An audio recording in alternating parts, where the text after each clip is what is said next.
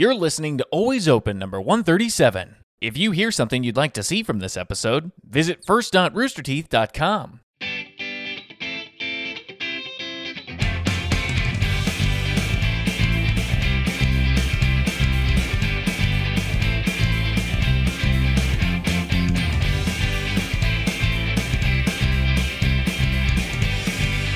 Hello, everyone. Welcome back to another episode of Always Open. I'm your host, Barbara Dunkelman. And this show today is apparently 3 years in the making of trying to get our guests on for this episode. So I'm so excited to announce that we finally did it. It only took quarantine to make it happen. But they're here. They're wonderful. The lovely Maude Garrett is here. Woo! Hi! Yes, you've locked me down. Finally. Caught her. And as well as Maude, we got Trisha Hirschberger in the house. What's up, girl? Hi, everybody. Thank you for having me. Thank you for being here. Oh, my goodness. And last but not least, of course, the one and only Meryl Salcedo. It's me. I'm painting this room as soon as this show ends. So don't come for me for my painter's tape. I'm trying to keep busy, okay? It looks like an interesting art piece. It's actually a color that Miss Barbara Dunkelman recommended to me. Snowbound, baby. Oh, so white. White, yeah. You're painting a white wall white. Yeah, See? well, it's like a crappy white right now. It's like a flat white, and it's very hard to clean. You can't see it, luckily, but there's like a weird stain right here. There's some weird marks. So, I'm just trying to keep myself busy. Are you honestly. really good at Animal Crossing? Yeah. Oh, yeah. Yeah. Oh, Painting yeah. a I'm white also wall a white, I'm lesbian, just like- so that doesn't help my tendency to need to complete home projects, You guys haven't noticed it, but over the course of the last couple episodes we've been doing on Always Open, we've been seeing the progression of Mariel's room go from having like a mistake painting on it to hanging a painting over that mistake to having painter's tape. Right over there. It's just constant progression. Who knows? It's beautiful, though. I'm It's gonna inspired. It's going to end as a bedroom, so. Yeah, I'm frankly quite inspired by your determination in quarantine right now. Thank you. I need to keep myself busy, and like my girlfriend works. She's still having to go into her job, and so I have to, like, when I'm not actually working, I have to do something to keep myself busy. So I've just been doing so many home projects. Painting is today's. We'll see how it goes. I've never done that. Painted? Nah. A wall? Nah. Do you live in an apartment right now, or do you live in a house? It's LA. Oh. Definitely an apartment. But my my roommate bailed about 3 weeks into lockdown and went back to New Zealand. So it's just been me in this big old place. So I've converted a gaming kind of setup, and then I have a studio set for my new job downstairs. I was about to say, both you and Trisha have like these professional, clearly like you guys do podcasts and stuff like that, like beautiful backgrounds with games and pictures and all these like beautiful things. This is just, okay, just to really paint the picture of never putting effort into anything. It's just stacked. I just stack things on top of each other. Like, that's it. If I pull the wrong thread, this whole thing's going to come tumbling down, but that's that day's problem. Maude, that's how everybody does it, by the way. My Jessica Rabbit back there is standing on an old PC tower. Like, that's the stand she's on, and it's just because it's what I had available. What the heck is that mask underneath? I've never seen that before, and it's absolutely frightening. It's from a video game that came out a while ago that not many people played or liked, called We Happy Few. But yeah, I have that mask under there, and I had nowhere to put my gunners, so I put my gunners on that mask. Oh, they're on the mask? They're on the mask. I love it. Oh, I see now. Also, Yeah, was that's Jessica Rabbit everyone else's like awakening in terms of, do I like women? Little Mermaid. Little Mermaid. Little Mermaid. Yeah. She was naked in that movie. Those redheads, man. Yeah. Jessica Rabbit was always I want to be her. I didn't know that I wanted to do her, but I wanted to be her pretty bad. Yeah. That sets such unrealistic expectations for poor women out there. I know, Like, especially that movie came out when we were part. pretty young, too. Yeah, we were pretty young, but I was also the kid that watched The Little Mermaid and wanted to be Ursula because she had big boobs and wore lipstick. Oh, that scene where she pops it out and she just, yeah, I love that part. I love that. Ursula's one of the best villains of all time, I think, in any. Ursula reminds me of my mum, and I say that with all the love in my heart. Yeah. What I need to know what aspects of Ursula are similar to your mom. Okay. Is it the look or is it? Yes, always had short hair and she's blonde. So that kind of was part of it. She is incredibly sassy. And she's all about that body language. Oh, hell yeah. And technically she gave you legs, right? So hey. It works. She hasn't tried to take my voice yet, but hey, it's only Friday. There's still time. Yeah. Well, I'm so excited that you guys are finally here joining us on the show. As I mentioned, I definitely have been talking to Maude about it for many, many years. I've known Maude for a long time in this industry. Trisha, I think we've met maybe once or twice in person. Yep. But never actually got to hang out. So this is our first time officially hanging out. Yeah. So you guys all get to watch our first hangout together. That's cute. Aww. Well, I'm so glad to have you guys here. So I wanted to kind of start things off. We used to play this game called In One Word, where you had to describe something in one word. And I felt like it would be appropriate, based on everything going on right now in the crazy world that we're living in, what your state of mind is in one word. Eggs. I'm saying eggs because my first two words that popped into my head were scrambled and fried, and then it made me think of eggs. Oh, that's perfect. Yeah. Mine was bustling. Bustling? Yeah, I've just been bustling this whole time. There's just like constantly go. For the first 6 weeks of quarantine, I didn't have a day off. But now I have 1 day off a week. So it's kind of nonstop. But I was like, nonstop, even though hyphenated is technically 2 words. So I will use bustling. Bustling. What's been keeping you the busiest right now? Like, are you guys? I know you guys are recording your show Power Up, which everyone should check out, by the way. Maude, you want to go first? Yeah, I started a new job, and I was on set for 2 days before lockdown kicked in officially. And that was for the new Quibi setup. There is a Quibi show called Maude, Fresh Daily, which is teaming up with Rotten Tomatoes for the Quibi platform, which was supposed to be a movie discussion show. But of course, when the lockdown hit, all the movies shut down. So we kind of quickly pivoted it to be a streaming recommendations show. And that has been completely well-timed, being in quarantine and everyone just being like, what am I going to watch? There's so much out there. So every single day we talk about things that are new out, things that won't waste your time, if it's worth it, what's good. But that has been a lot of work because we've had to set up a legitimate set in the house or as close as possible to it. I no longer am just the host. I am pre-production, post-production, TD, you name it. Dude. I'm doing all of it. And then when it's a streaming recommendation show, you have to watch the shows. So every single show I'm doing, I've watched a bunch of content leading into that. So that is why I am bustling. Oh my God. Do you think you're busier before you were for the quarantine? Busier now? The busiest I've been in 3 years. Dude, same. I was going to say, I think my word is overwhelmed. If I had to pick one word, just because, and I was talking to some people about this, I don't think I've ever been this busy in my entire life. And it's weird to think about so many people. I mean, there's obviously so many different situations people are in. Some people, unfortunately, have lost their jobs. Some people are still doing their job, but kind of to a lesser degree from home. And I feel like for us, it's just heightened in every sort of way, especially because you're doing everything by yourself, as you said. Mm-hmm. Yeah, that's been really difficult. And asking for help is so hard because it's not like someone can come over and help me set up all this equipment. And I've had to work with a set designer. So that was really trialing because everything arrived in these boxes and I was supposed to make this beautiful set. And it was like, aha. And I think if we can be real, bustling is overwhelmed without vulnerability. And I need to be better about that. But overwhelmed is so right. Because there was a couple of weeks there where I was drowning. Yeah. Yeah. Was it the first 2-3 weeks of quarantine, I think, is when I was on the brink, I think, of a mental breakdown. Yes. To a degree. You know what? Should we just assume that we should say same to everything that we bring to the table? Yeah, probably. yeah. There's going to be a lot of nodding and a lot of, Same. Same. Yeah. Mm-hmm. Yeah, I cried a lot. I would like cry walking my dog.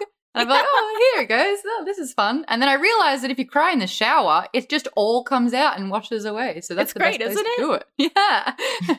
But And they say that it takes like 30 days to make or break a habit.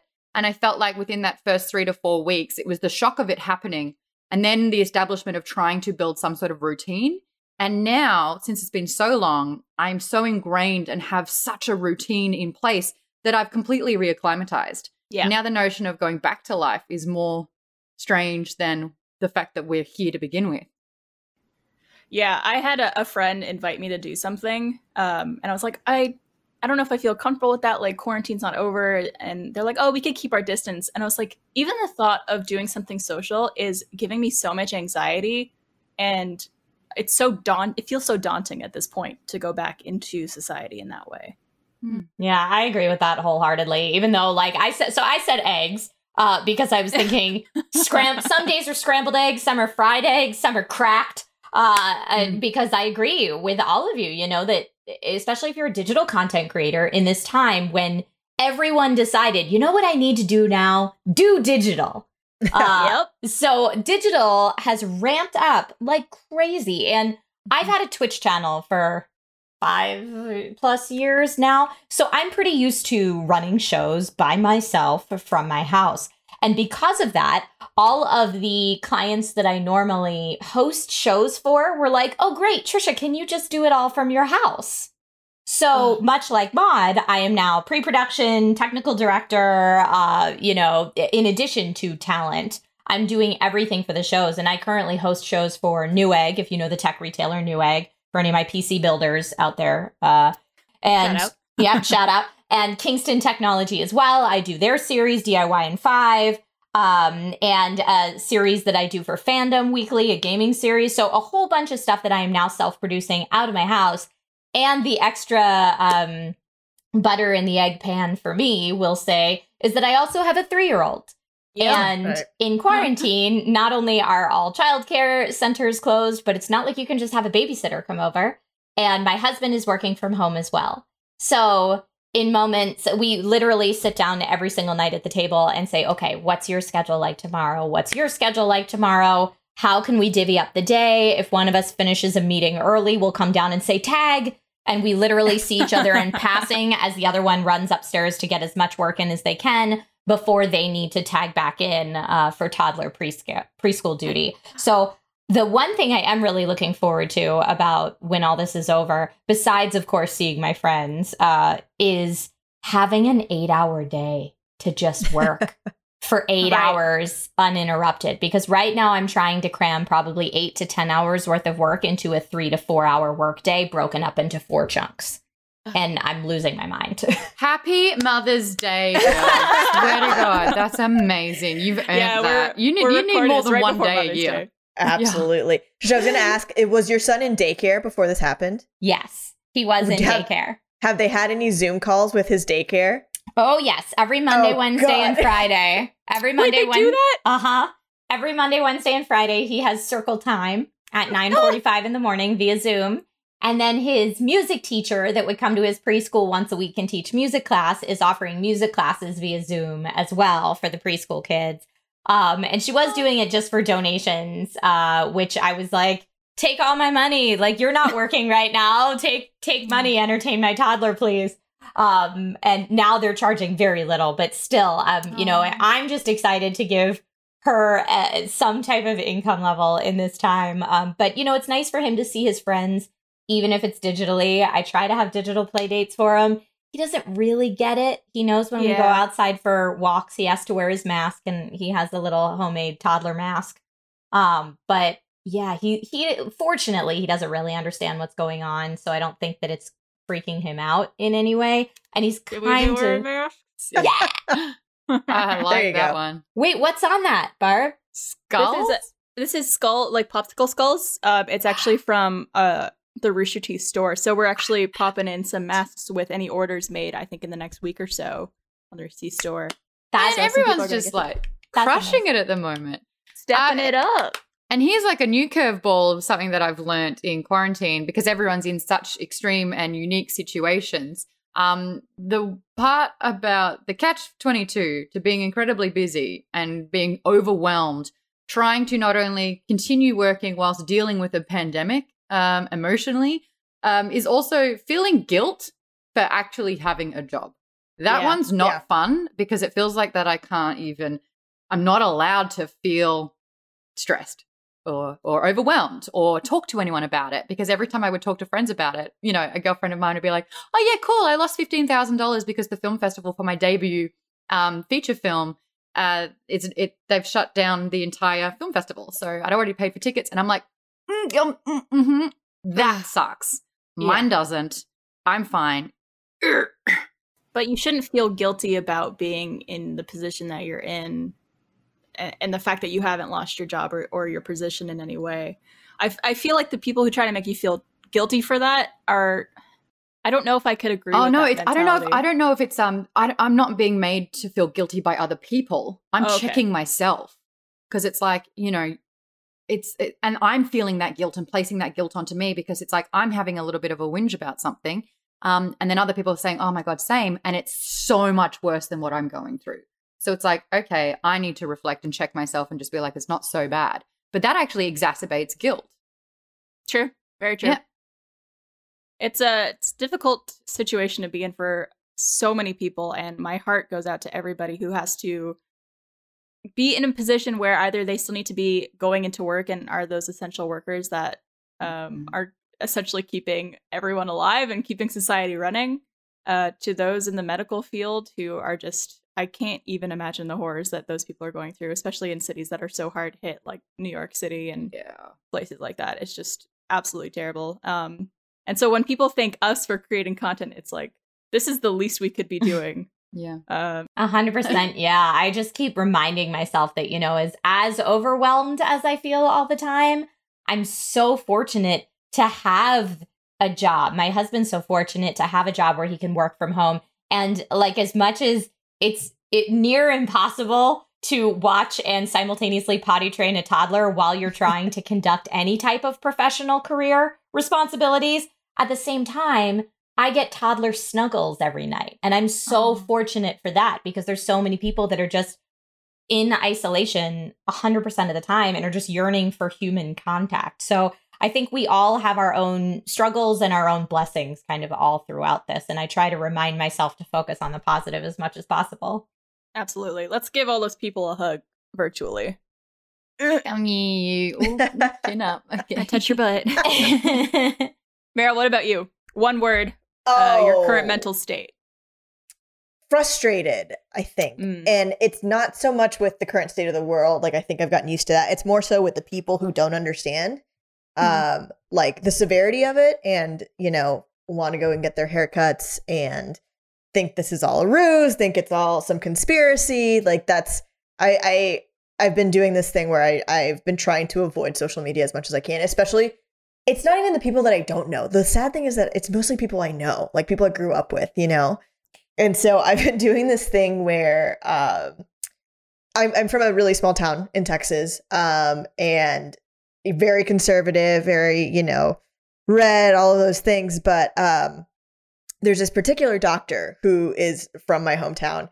And literally every day I see his Facebook post, and he's just like, hey guys, like, here's some facts for you. Like, you know, here's this sourced article on like immunology and like here and like actual facts. And people just go on there and fight with him.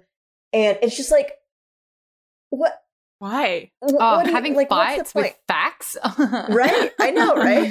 America. And it's like, dude, this guy's a doctor. Like, he's actually knows what he's talking about, and you just kind of look like an idiot. And so anyway, I don't know this guy at all. I've been to his clinic like once or twice when I've gotten sick from back home, but I was so compelled by his like just constant perseverance to be like, all right, like, you guys are literally telling me I'm stupid, but like, I'm going to keep every day like posting the facts that I messaged him, and I was like, hey, I know you don't know me. I don't know you.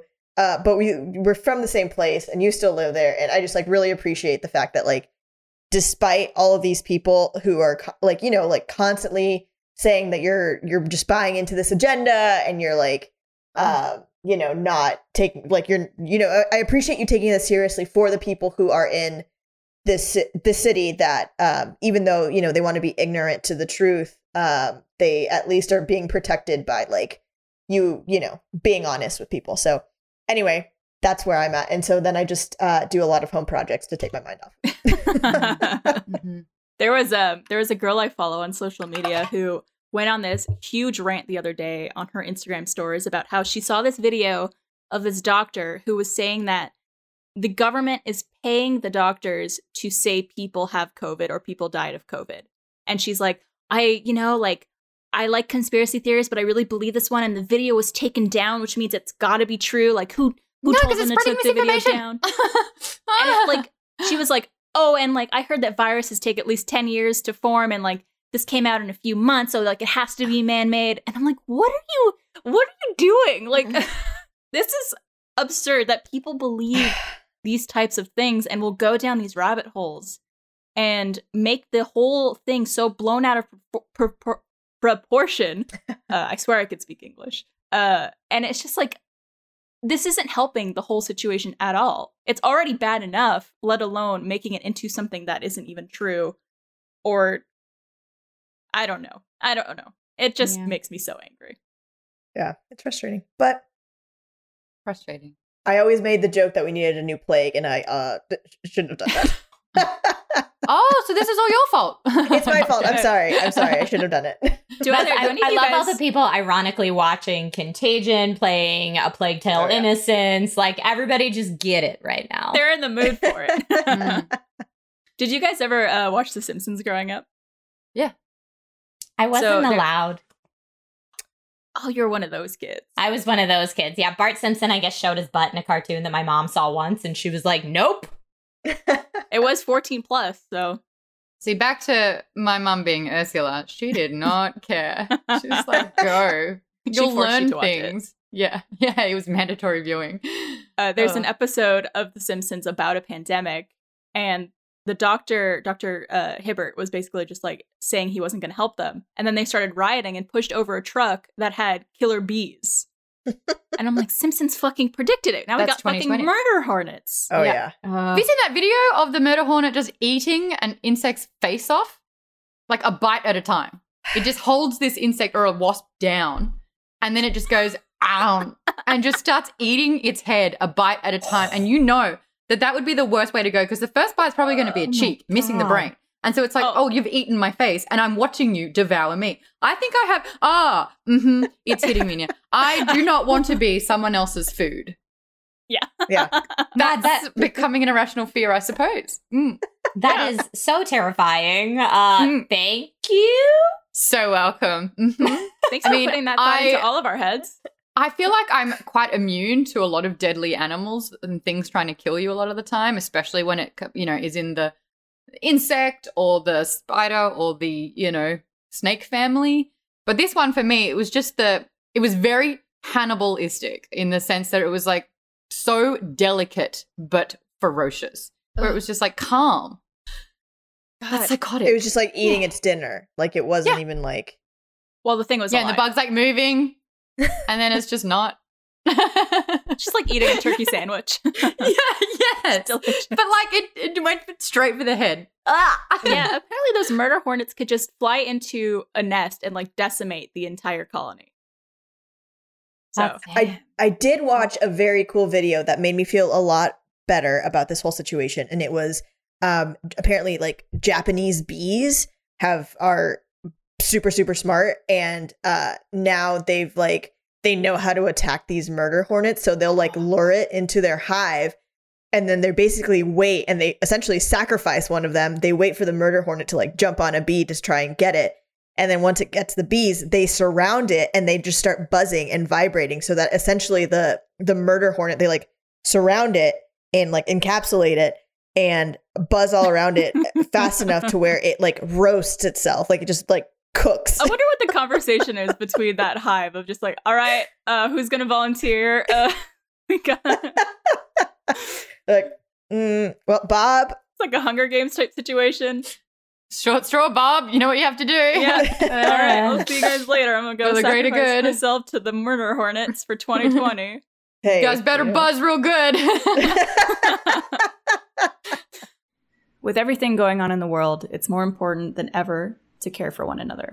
Whether it's a friend you see every day or a family you don't get to see enough, we can all feel isolated or overwhelmed during the current crisis. So, check up on your friends, check in on your loved ones, but also check up on yourself. Give a call, reach out, offer your support, and get their support in return. We want to remind you that if you need support, you could reach out to NAMI, the nation's largest grassroots mental health organization, to get support for yourself and learn how to support others too. Visit nami.org or call 1-800-950-6264.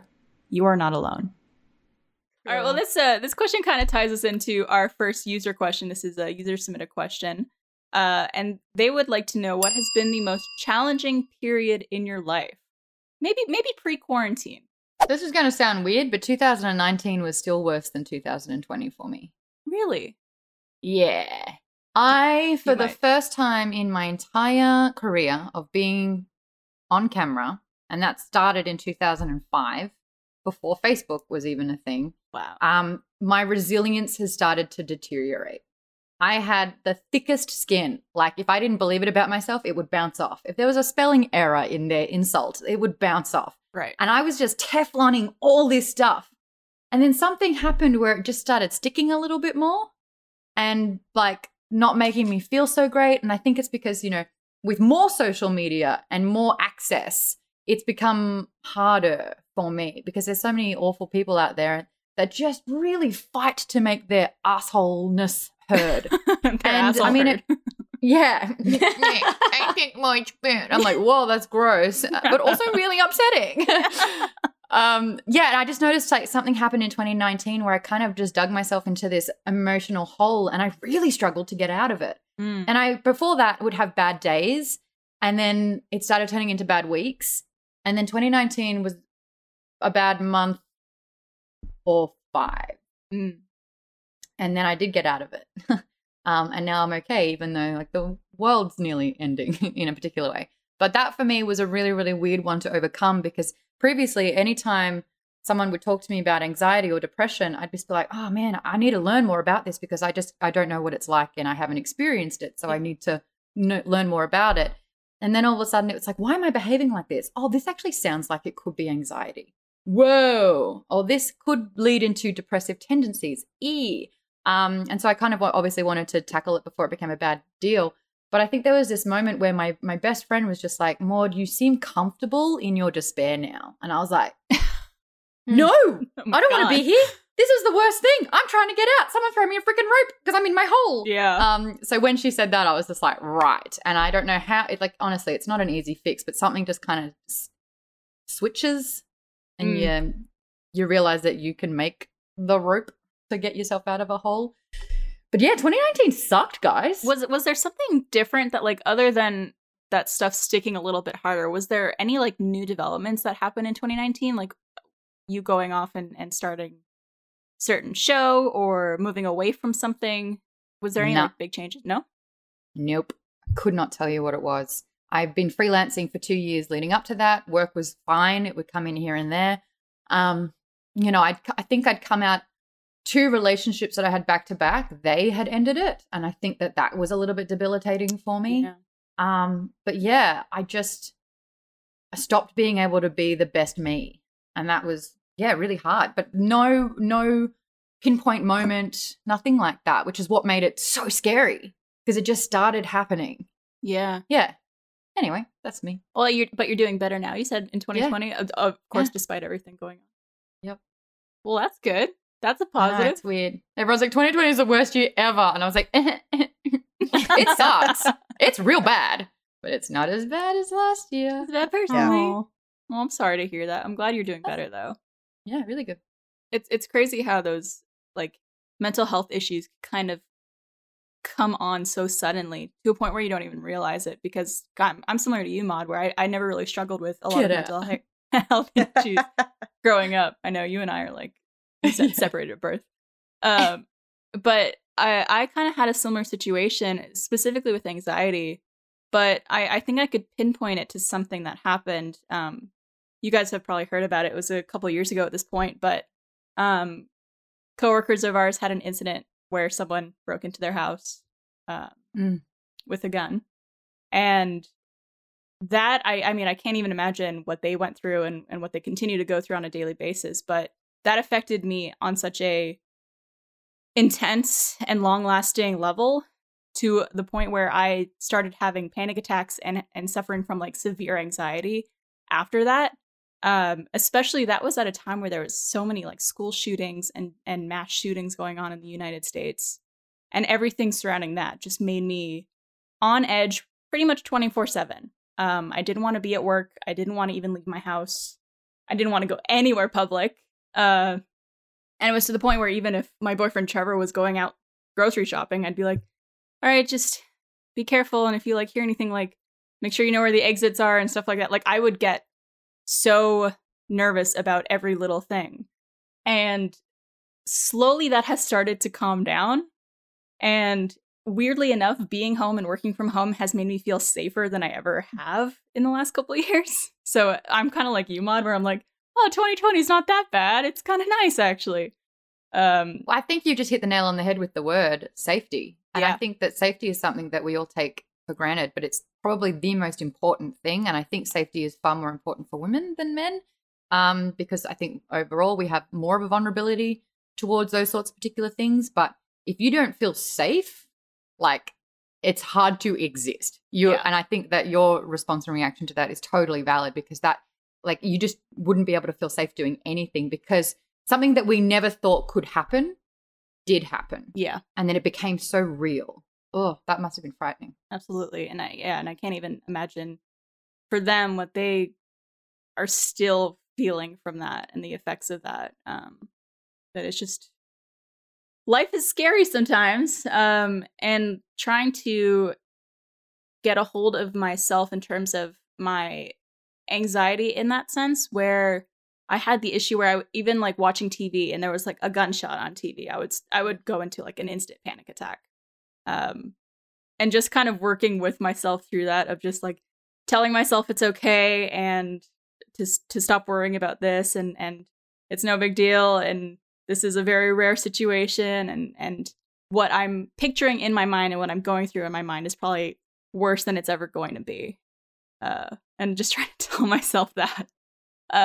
It's gotten a little better though, but that was definitely, I think, the most challenging period of my life, just for the sake of like not wanting to ever go anywhere and not be at work just because I felt unsafe. Move to Australia?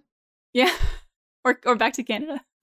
So that's a really, really big thing that I had to adjust with. And that was the fact that I remember I had road rage, or like someone cut me off and I was like, that's bullshit. And then someone said, don't get mad in a car because something like 4 out of 10 what are they called? Glove boxes has a gun in it. And I was like, oh my God. Yeah. And so that for me was just like, this is, and I did not grow up learning safety, songs to Twinkle, Twinkle, Little Star. Like if there's a drill, we only had fire drills where if like, a fire happened in the science room, to go down to the oval. But like kids as young as 4 being taught these shooting drills, for me, that makes me sick in the stomach. And I kind of made the decision a while ago that I would not feel comfortable raising children in America because we didn't even have a security guard at my high school. Like the worst thing that someone did in my school was smoke behind the C block. And there was that girl, Kathleen, who tried to scare a pigeon, but she instead stood on its neck and it died. Yeah, I think like the worst thing at my high school is someone got punched, like, which I think happens at every high school. Yeah. Well, yeah, the worst thing you have to worry about in Australia is spiders, right? And like big birds. Yeah. Yeah, there's lots of animals and insects and stuff that will kill you in Australia, right? I always hear New Zealand is the place to go if you want Australia, but nothing that'll kill you. Yes, that is true. I sometimes like New Zealand a lot more than Australia when it comes to politics. If you want us to edit that out of this episode, we can. Don't worry. I know. I just stand by it. And I have a feeling the country is feeling more and more like that at the moment too, especially because of Jacinda Ardern, who's just crushing what leadership looks like. Yeah, so New Zealand as well could be cool. And Trish, you've been there because of the Hobbit house. I have indeed. Yeah, I honeymooned in Hobbiton.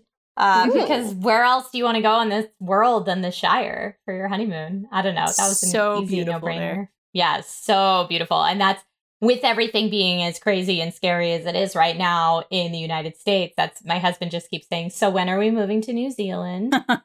Because we are in a situation where we're raising a child in America right now. And there's a lot about it that's terrifying. And, Barbara, you brought up that situation with coworkers that had to deal with that horrific safety concern. I have had conversations in relation to that about things that I might say sometimes online publicly. And I try not to be controversial with my brand. And I think this was a conversation where someone in some forum was encouraging me to be more outspoken on a lot of these things that I really do care about. But at the same time, I not only have to think about my safety, I have to think about the safety of my 3-year-old. Yeah. And if there were to be an intruder in my household, my first thought is my 3-year-old, not myself. Yeah. And so it adds this extra level of stress and anxiety to that whole situation that I can't even fathom. But the question was the lowest point in your life, the most right? challenging point. It's so funny because I have so many different kind of smatterings from all over my life. Great word. But I'm trying to think of, thank you. I'm trying to think of a time when they kind of all piled on at once.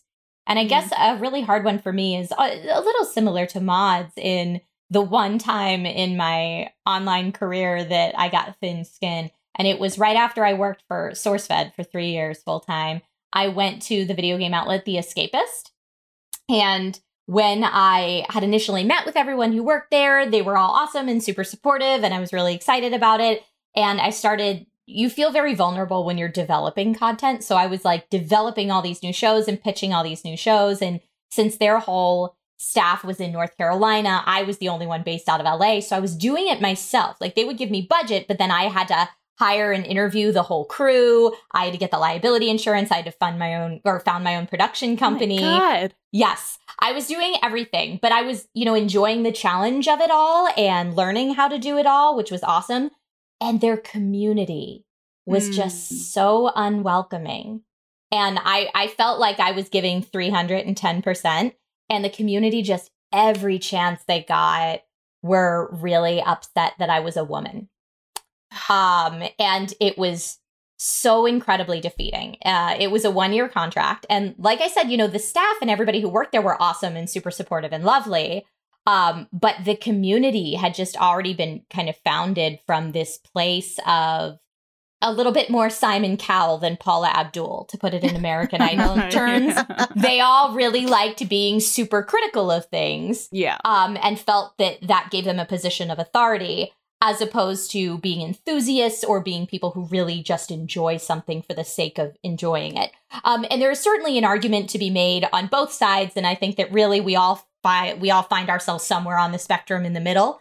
But this community was very heavily weighted on the Simon Cowell side of this. And after that year contract, my husband and I were dating at the time. I think we might have been living together at that time, but he said, please don't re-sign this contract. Mm-hmm. He said, I'm watching someone who has always been super confident and super outgoing just shrink and shrink and shrink down into kind of this shell of a person. And it's destroying you, and no job is worth that. Yeah, absolutely. Right? So at the end of that year, it was... You're done. And from that point on, I was like, any company that I ever discuss creating content for that has a policy of zero moderation on their community, I just won't work with them. That is the point that I really, really want to make. I became channel manager at SourceFed after a couple of months, and I noticed that they just let all comments fly. And I was like, you've got to protect your talent. Like, that is not okay. And I feel like the more leeway you give the commenters and the less restriction you have on it, you are enabling bad behavior. And the more that that's allowed, the more that it grows and festers. And then you can't remove that stain. So I would go through, and every single video, I would go through it. And if it was like a genuine kind of criticism where it was like, this wasn't your best, or Maude's not funny today, I'm like, cool. But if it's Maude looks fugly and that's a gross something like about my appearance, I'd be like, no. And I actually found empowerment being able to silence these people that thought that they had a voice. And I also loved the fact that I would protect these colleagues that I'm working with to eliminate all that awful vitriol from, from their eyes, so they couldn't see it. And I can't believe that no other online, well, not no other, but there were so few other online outlets at that particular time, I'm talking 5 years ago, that would do that. Because you have to start that from day one, because you are cultivating the audience that you want, and your audience emulates you and what you are bringing to the table. Absolutely. Yeah, and the argument on the other side of that is you don't want to censor people, but I understand that argument as well. Over community moderation can be seen as a form of censorship. So where is the line in the middle?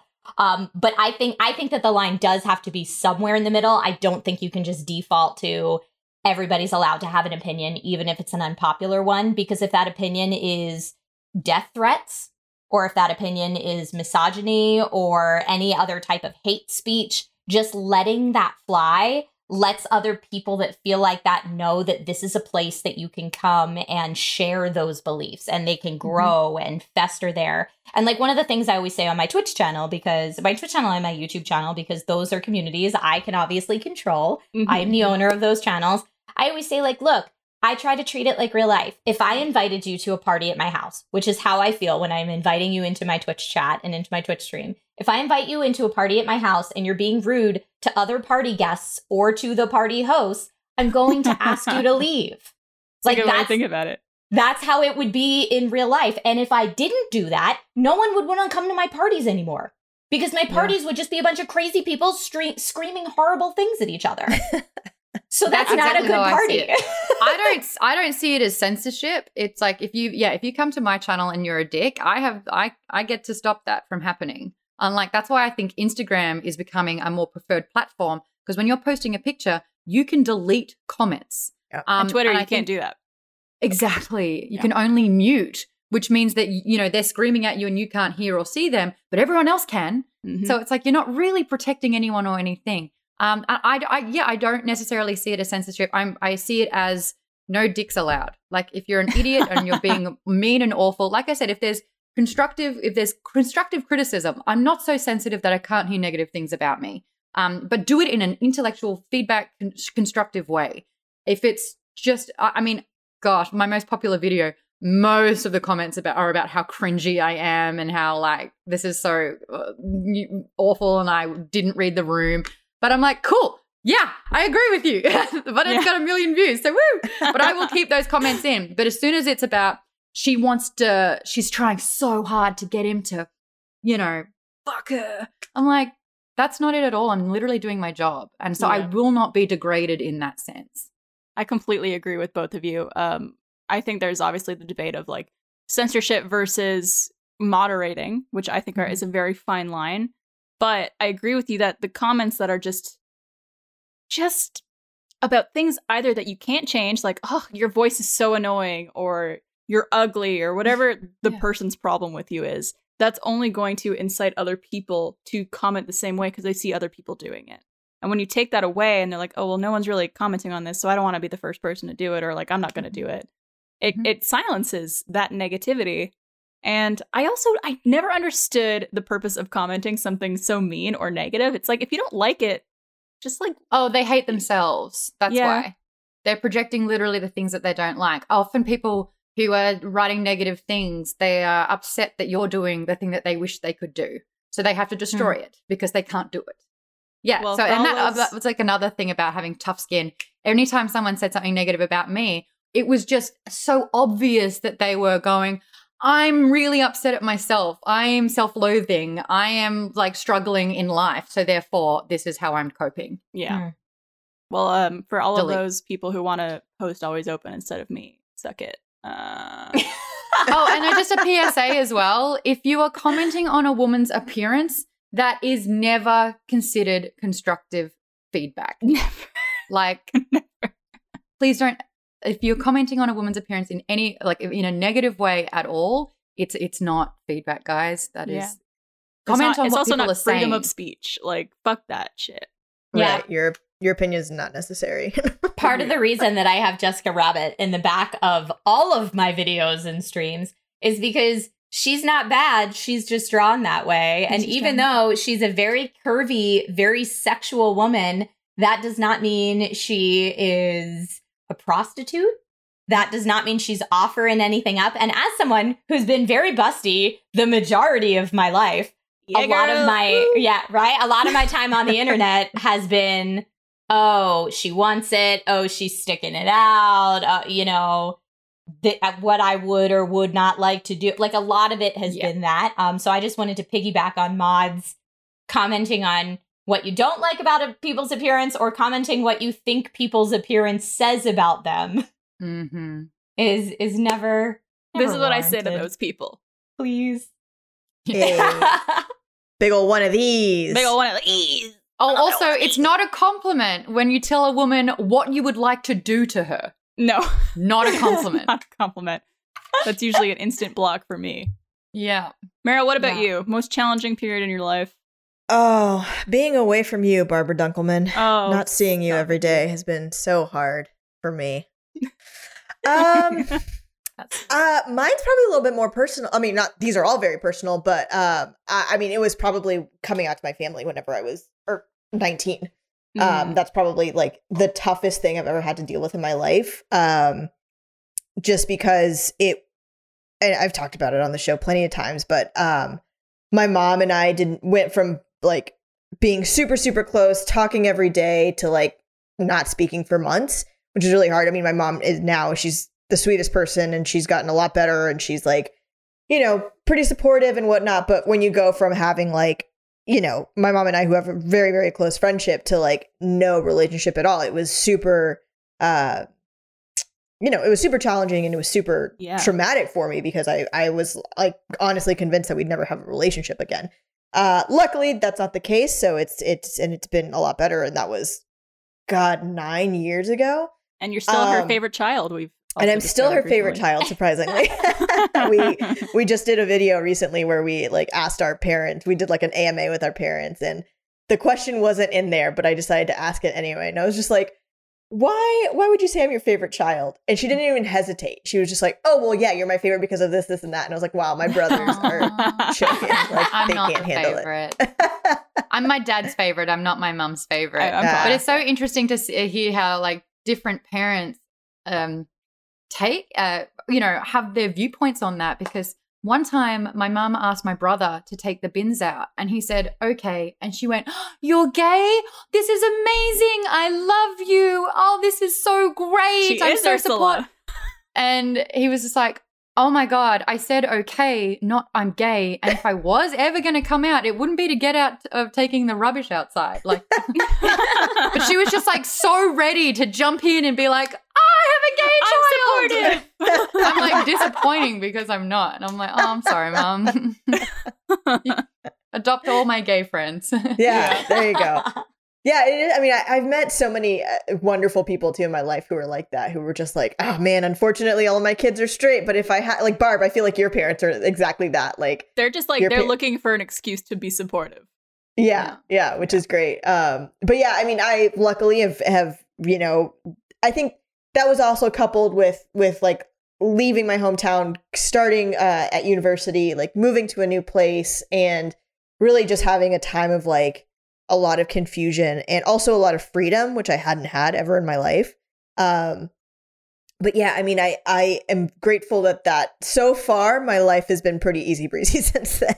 But that was a tough time for sure. I know you talked about it on the show absolutely, before as well. absolutely, yeah. And for those also watching and struggling through coming out and dealing with an unsupportive family, you got us. We'll hold your hand through it. You should always feel comfortable to be yourself, because life is too short not to be able to be yourself. And my mom loves you. And Maude's mom loves you. My mom loves you. And she'll take your soul and do fun things with it. Take your voice. Take your voice, give you legs. She'll turn you into one of those little things that looks like a little seaweed. Yeah. Yeah, she'll garden. Yeah, it's so sweet. Like a garden of humans. It is a lot creepier when I really think back to that movie. I can tell you, because of Disney Plus and having a toddler who's home all the time now, I've rewatched a lot of classic Disney films, and they are all terrifying.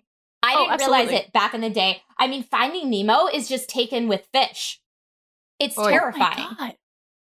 There's a total family massacre, near total family massacre in the very beginning, in the first 5 minutes of the movie. And then the only ones left are one father and one son. And then that one son is kidnapped, and the whole rest of the movie is the dad facing sharks and like facing all these terrifying things that are trying to kill him to get his child back. You're blowing my mind right now. It is taken with fish. These are lessons that children need to learn.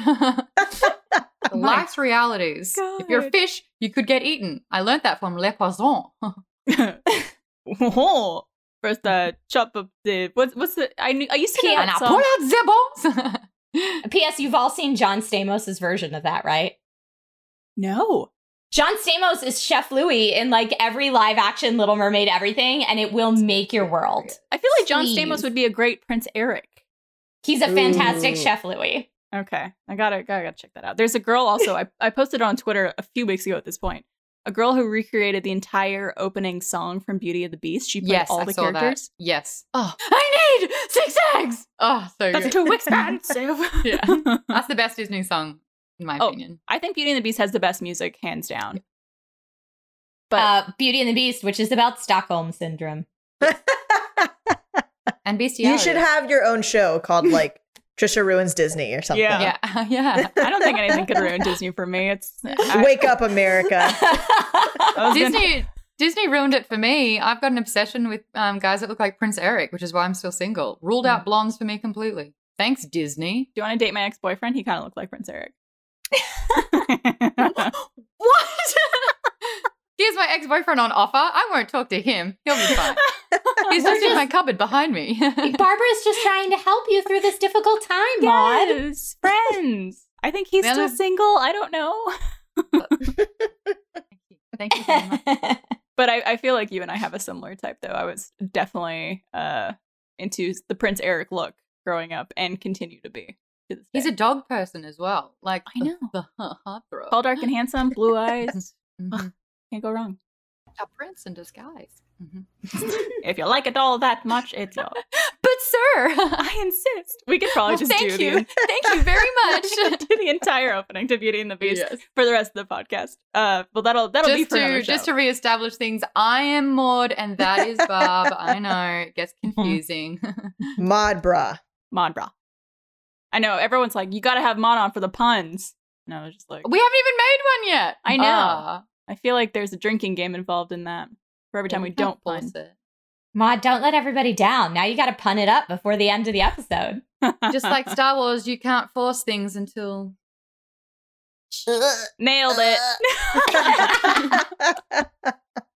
All right, if we could just cut that from the final episode. Christian, I have cut a that. reputation to uphold. All right, well, let's finish things off with our box of issues. So basically, we have our wonderful community writing questions for us to answer on the show. And we try to give our advice as best we can, but obviously, as we say from time to time, we are not professionals, so please take our advice with a grain of salt. So this one comes from Amanda. And the question says, recently, I've become pretty insecure about my chin/jawline.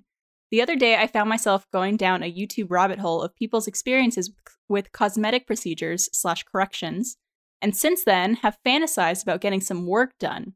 Realistically, this kind of cosmetic luxury isn't one that I can afford, but I truly think I'd be so much happier with my appearance if I did. Have you ever experienced any insecurities about your physical appearance? How have you dealt with them? Have you considered undergoing cosmetic procedures? Have you gone through with it and gotten anything done? Thanks so much for the advice. Love you guys and the show. From Amanda. I think we're all nodding through that because, I mean, as far as the question, have you all, had any insecurities about yourself that you thought about getting stuff done? I mean, I don't know about you ladies, but I definitely have. There were so many times in my career that I thought about getting a breast reduction. Yes. Really? Because, I was told that I wasn't castable as anything other than like the girl that gets naked in every movie, which doesn't match my face and personality. So they were like, from the neck up, you're Nickelodeon and Disney, but from the neck down, you're Spice Channel. Like this was when I was going for more traditional acting and no one knew how to typecast me. And so I had agent after agent after agent and manager after manager after manager tell me that if I got a reduction, I'd be a lot more castable. That seems so violating to even think that someone has a right to tell you what you should be doing with your body. Oh. Yeah, I thought about that for a long time. And the only reason I didn't do it really was because I knew that one day I wanted to have kids. And I had heard, and I don't even know if this is true anymore, but I had heard that if you get an AUG or a reduction or maybe both, you cannot breastfeed. And so I wanted to leave that option on the table for myself if I was ever to have children in the future, which is why I didn't do it. And then fortunately, I fell into the world of hosting where people aren't quite as critical about your face matching the rest of your body. So I was okay. The only other one I considered was when I was younger, especially my cheeks were really round. And I had heard that Drew Barrymore had this done. I don't know if that's true, but I heard there was a cheek surgery where they could go in and make an incision on the inside of your mouth and take the fat out of your cheeks to give you that more like high cheekbone, slim face. Like this? Look.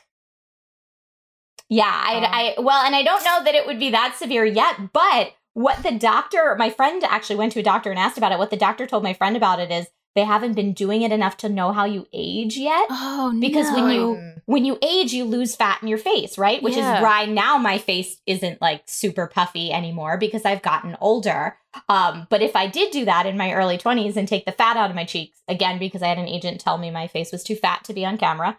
If I had taken the fat out of my cheeks, then I might, as I age, like start looking like Skeletor. Yeah. So I never could only imagine what that would look like. I never did I feel like with Amanda, if you are having insecurities about how you look, oh my gosh, totally understandable. We are conditioned from a very young age to look a particular way. That's why all the Disney princesses look perfect. That's why magazines all have models. Like we have been completely distorted to have unique, to not have or think that unique features are beautiful. We're supposed to have the same nose, the same colored eyes, the same face shape. Like we're all supposed to start looking the same. I live in LA and there are literally 3 noses in this town. So I'm always an advocate for fighting for uniqueness and feeling good about it. Something that I did notice that you say, Amanda, is that you didn't really think about this and you're 26. So it's a recent thing. Mm-hmm. I had my insecurities develop all through primary school and high school and in my teenage years, especially, and I think the what sealed the deal, I have a very gummy smile. And at 19 years old, I met my auntie's boyfriend who was a dentist. And he didn't say hi when he met me because I was like, hi, nice to meet you.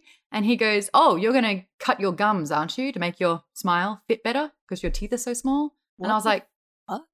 I didn't even know that was something that you could do. My mum loved my big smile. I had braces, and before that I had big gapped, bucked teeth. And she's like, I love them. It's so unique.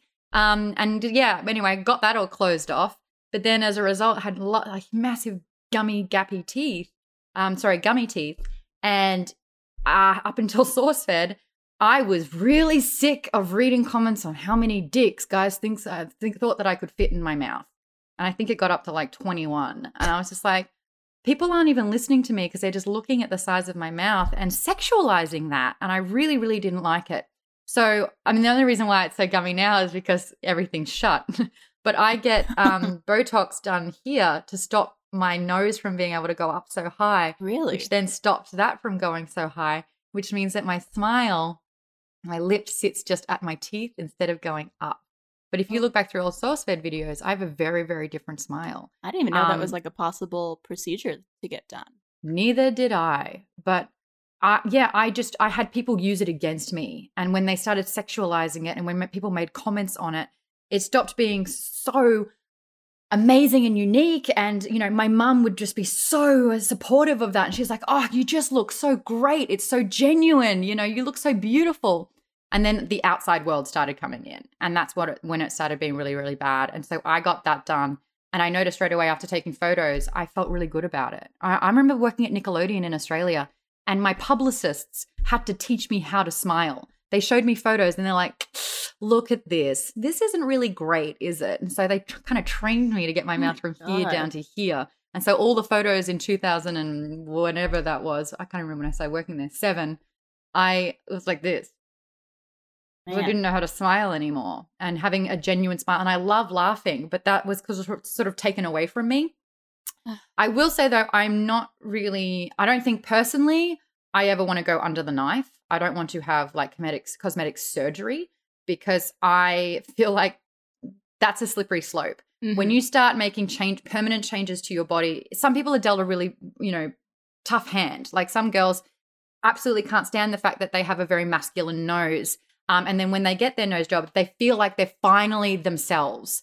I think if you start doing surgeries or anything to your body where it means that you be less and less of yourself, and that almost becomes a mask that you get to hide behind, that's when it can be dangerous. And I think that's when addictions can come in, where you start fixating on any imperfection and you stop loving who you are because you're so desperate to change who that person is. So that's my only sort of like 2 cents in that department. Man, I don't know if I could have said it any better than that. Yeah. Yeah, for real. Like for Amanda, I mean, I think I speak for all of us when I think we've all dealt with our insecurities, and people, especially being people who are in online media, we see comments and sometimes we take those to heart, and then we start thinking about those things when before you would have never thought about it. Like when that guy pointed out your gummy smile, you never thought about it before, but when someone points out, you're like, oh, should I not be happy about the way this looks? And then you start fixating on it.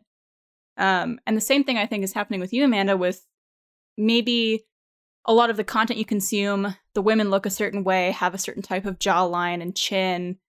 And I feel like the more and more people who replicate that look, people just become copies of each other. And there's this standard that is starting to exist of like, this is what beauty is, which is not true and is not the case. It's just what you tend to be seeing most, because that's, I think, what's current, or what the current look is that people are going for. I know like lip injections are really popular now, and people go for those like big lips and small noses and stuff like that. But as Maude said, you kind of lose yourself and you lose your identity and what makes you unique and what makes you beautiful. But to play devil's advocate on the other side, I will say, I feel like you should do whatever makes you happy and whatever is going to make you feel comfortable with the way you look.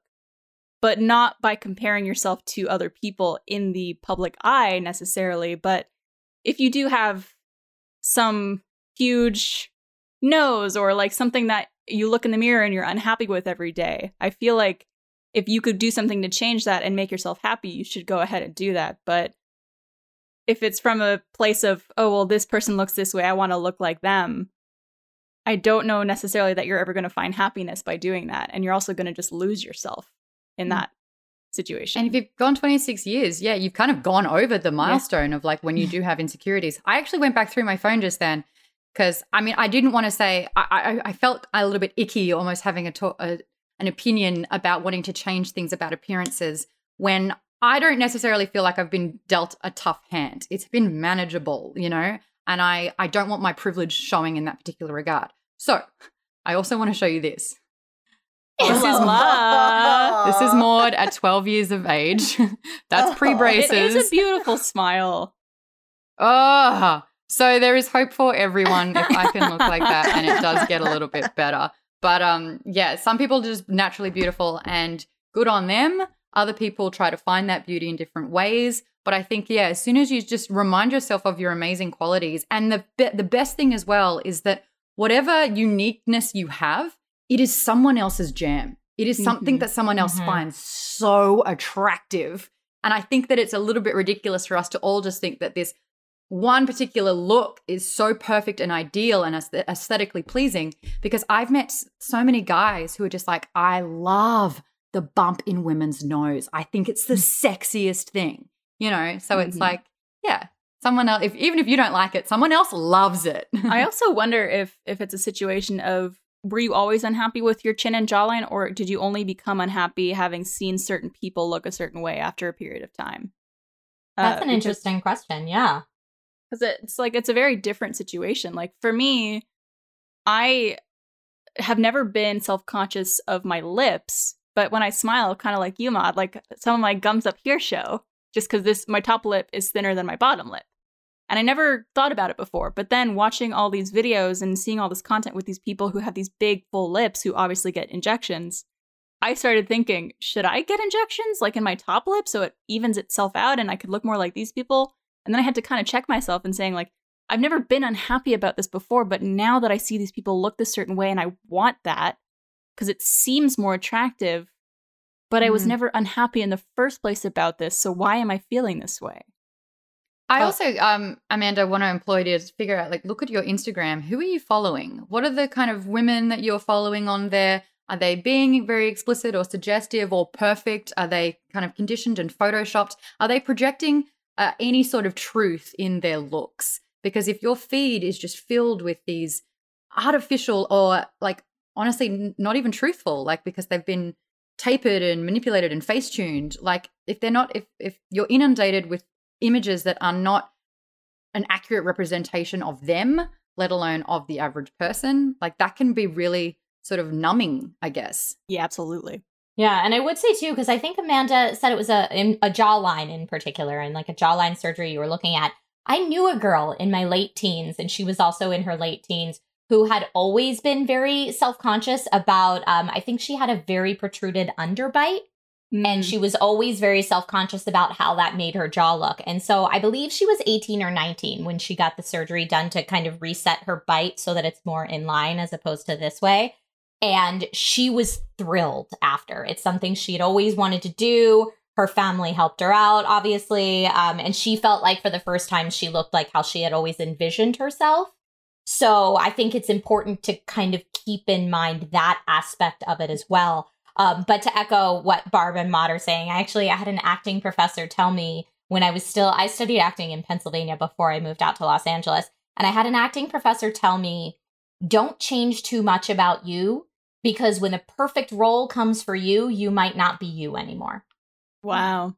And I just thought that was a really good way to keep it in perspective of, really just do what's true to you, at whoever you feel like you are on the inside, as opposed to who you might be comparing yourself to on the outside. Absolutely. Yeah. I actually had a quote.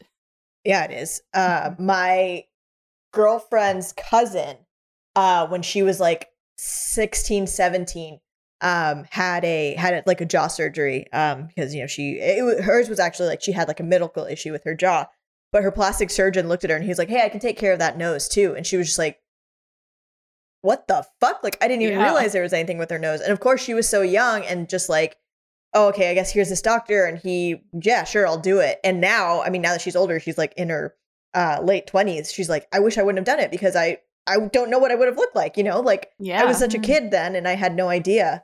So that's so irresponsible of that doctor. Oh God, it was terrible. I've actually had that happen to me as well. I had a when getting Botox, I went to a different doctor and they said, you have such a straight nose, and I was like, thank you. And he went, you need to get that lifted up though. You need a nose lift. Need? And I was like, they use the term need? Yeah. Or like what you should do. God. But whatever it was, it started off as a compliment, but it says like one part of your nose is perfect, shame about the rest. And I was kind of like, I felt that same thing where I was like, didn't ask, wasn't after advice, didn't come near about that. Screw you. I didn't come for a assessment on my entire face and body. Thank you. And it was like much older man. And I was like, you do not have the right to do that. Like, what that is so irresponsible. What a playbook neg, too. Like, is that an older man reading the game? What's up with that? But I feel like if I had like, I had been, and I have been starting to think about that more and more because he planted this seed of doubt in my mind. But like, if anyone else had started thinking about that earlier and he came in with that, you bet your butt that how easy would it be to be like, great, fix it. You've told me that I have a problem and maybe that you can fix it. Maybe that's why they do it, so they can make more money. It's probably, it was an upsell for sure. Gross, gross, gross. You do not upsell people's bodies. Merle, any thoughts before we close out on this question? Man, no. I've always thought about getting a breast reduction just because my back hurts all the time. But I've been very lucky. I don't know if it's growing up with a Mexican mother and Mexican father who are just like constantly picking at your insecurities that makes you just like stonewalled to the rest of it. But I've been very lucky that I have a pretty decent, like, you know that scene in Mean Girls where they're all like looking in front of the mirror, and she's like, oh, I have man shoulders, or like, oh, like my nail beds suck, and then they all are so big. Yeah, they all look at Katie and they're all kind of like waiting. Like I felt like I've always been Katie, where I'm like, oh yeah, there's probably plenty of things I could want to change about myself, but luckily, like, I don't care enough. And so I'm kind of like, oh yeah, I guess I have bad breath in the morning. Like that's where I've been very fortunate to be for the most part, that I like, besides things that I'm like, man, I'm getting old, like my back really hurts. Maybe I should cut these things off and or just do more yoga. You know, maybe that'll help me. Who knows? But yeah, I think this is all, you guys gave great advice for Amanda here. I think ultimately you should do whatever makes you happy, but make sure that your version of happiness is not based off anyone else, and it's just something that you want to do to make yourself happy and feel good about yourself. I think ultimately is the case. And just know that everyone deals with insecurities. Even the most beautiful women that you've ever seen probably deals with it every day. Yeah. Hot models are usually the most insecure. Yeah. Yeah. And much love to you, Amanda. Keep us posted. And if you guys watching have a question for us on the show, you could email us alwaysopen@roosterteeth.com. We're also doing a bonus show every week on the roosterteeth.com website on RTTV. We're live streaming more questions. So if you guys have more questions for us, we're taking more of them. So feel free to send them on in. Ladies, thank you so much for being here today, Maude and Trisha. That was good chat. Thank you guys so much. It was a pleasure. Thanks for having us. We're still doing an after show, post show with you guys. That'll be up on our website for exclusively first members. So make sure you sign up so you can see more of these lovely ladies. Thank you guys so much. Meryl as well. Thank you as always. And cheers. Of course, Barb. Yay. Thank you for having us. Of course. Oh, before we go, don't leave yet. You can find these ladies we're still here. on the internet as well. Where can people find you guys and see what y'all are up to? Go ahead, Maude. Trisha and I started a new show. It's sick. We didn't get to work with each other at SourceFed because when she left, I came.